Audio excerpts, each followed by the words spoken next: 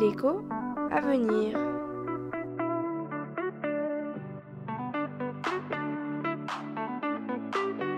Pourquoi l'inflation n'incorpore-t-elle pas les prix des logements ? Lorsque les prix de l'immobilier augmentent fortement, il est plus difficile pour un ménage d'acheter un logement. Mais cela ne se reflète pas nécessairement dans l'indice des prix à la consommation. Alors Julien, s'agissant des logements, qu'est-ce qui figure dans l'indice des prix à la consommation et qu'est-ce qui n'y figure pas ? Oui, bonjour Léa. Alors cet indice des prix, il incorpore bien sûr les prix des charges qui concernent tous les logements, c'est-à-dire l'eau, le chauffage, les petits travaux d'entretien, mais il fait une différence entre les locataires et les propriétaires. Il prend en compte les loyers, mais il ignore les prix à l'achat. Pourquoi ? Parce que l'achat d'un logement est considéré comme une dépense d'investissement, plutôt que comme de la consommation. En effet, quand on consomme, on détruit immédiatement ou progressivement ce que l'on a acheté. Par exemple, si j'achète un fruit, il disparaît une fois mangé. Alors qu'un logement n'est pas détruit une fois acheté. Il peut s'abîmer, mais je peux faire des travaux et je pourrais le revendre.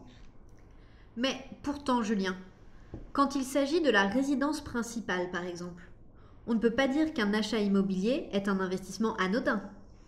C'est vrai, Léa, si on achète un logement pour le louer, c'est vraiment un investissement pour faire fructifier son épargne.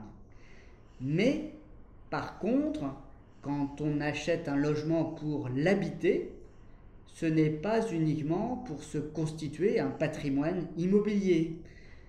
C'est aussi parce qu'il nous plaît, parce qu'on aura plus de facilité pour l'agencer à notre goût, ou parce qu'être propriétaire de son logement peut donner un sentiment de sécurité face aux aléas de la vie.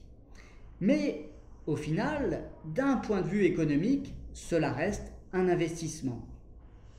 Et si les prix d'achat étaient incorporés à l'indice des prix, quelles conséquences cela aurait ?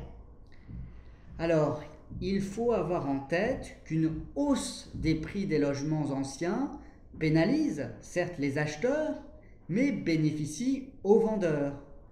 Et au contraire, une baisse des prix de l'immobilier se traduirait par une hausse du pouvoir d'achat des ménages. Alors, c'est facile à expliquer aux acheteurs, mais c'est plus difficile à avaler pour les vendeurs.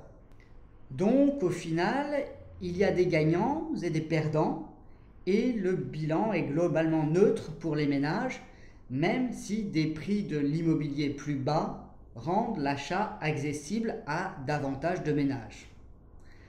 À l'heure où nous enregistrons ce podcast, des discussions sont néanmoins en cours au niveau européen pour évaluer la pertinence et la faisabilité de cette éventuelle extension au logement de l'indice des prix. Donc si je résume, Julien, l'indice des prix en France comprend les loyers, mais pas les prix d'achat des logements. Pourquoi ? Parce qu'un achat immobilier relève conceptuellement de l'investissement et non de la consommation. Mais ce n'est pas un investissement comme un autre. Je te propose de nous retrouver sur un prochain podcast qui parlera cette fois de l'impact des taxes sur l'inflation.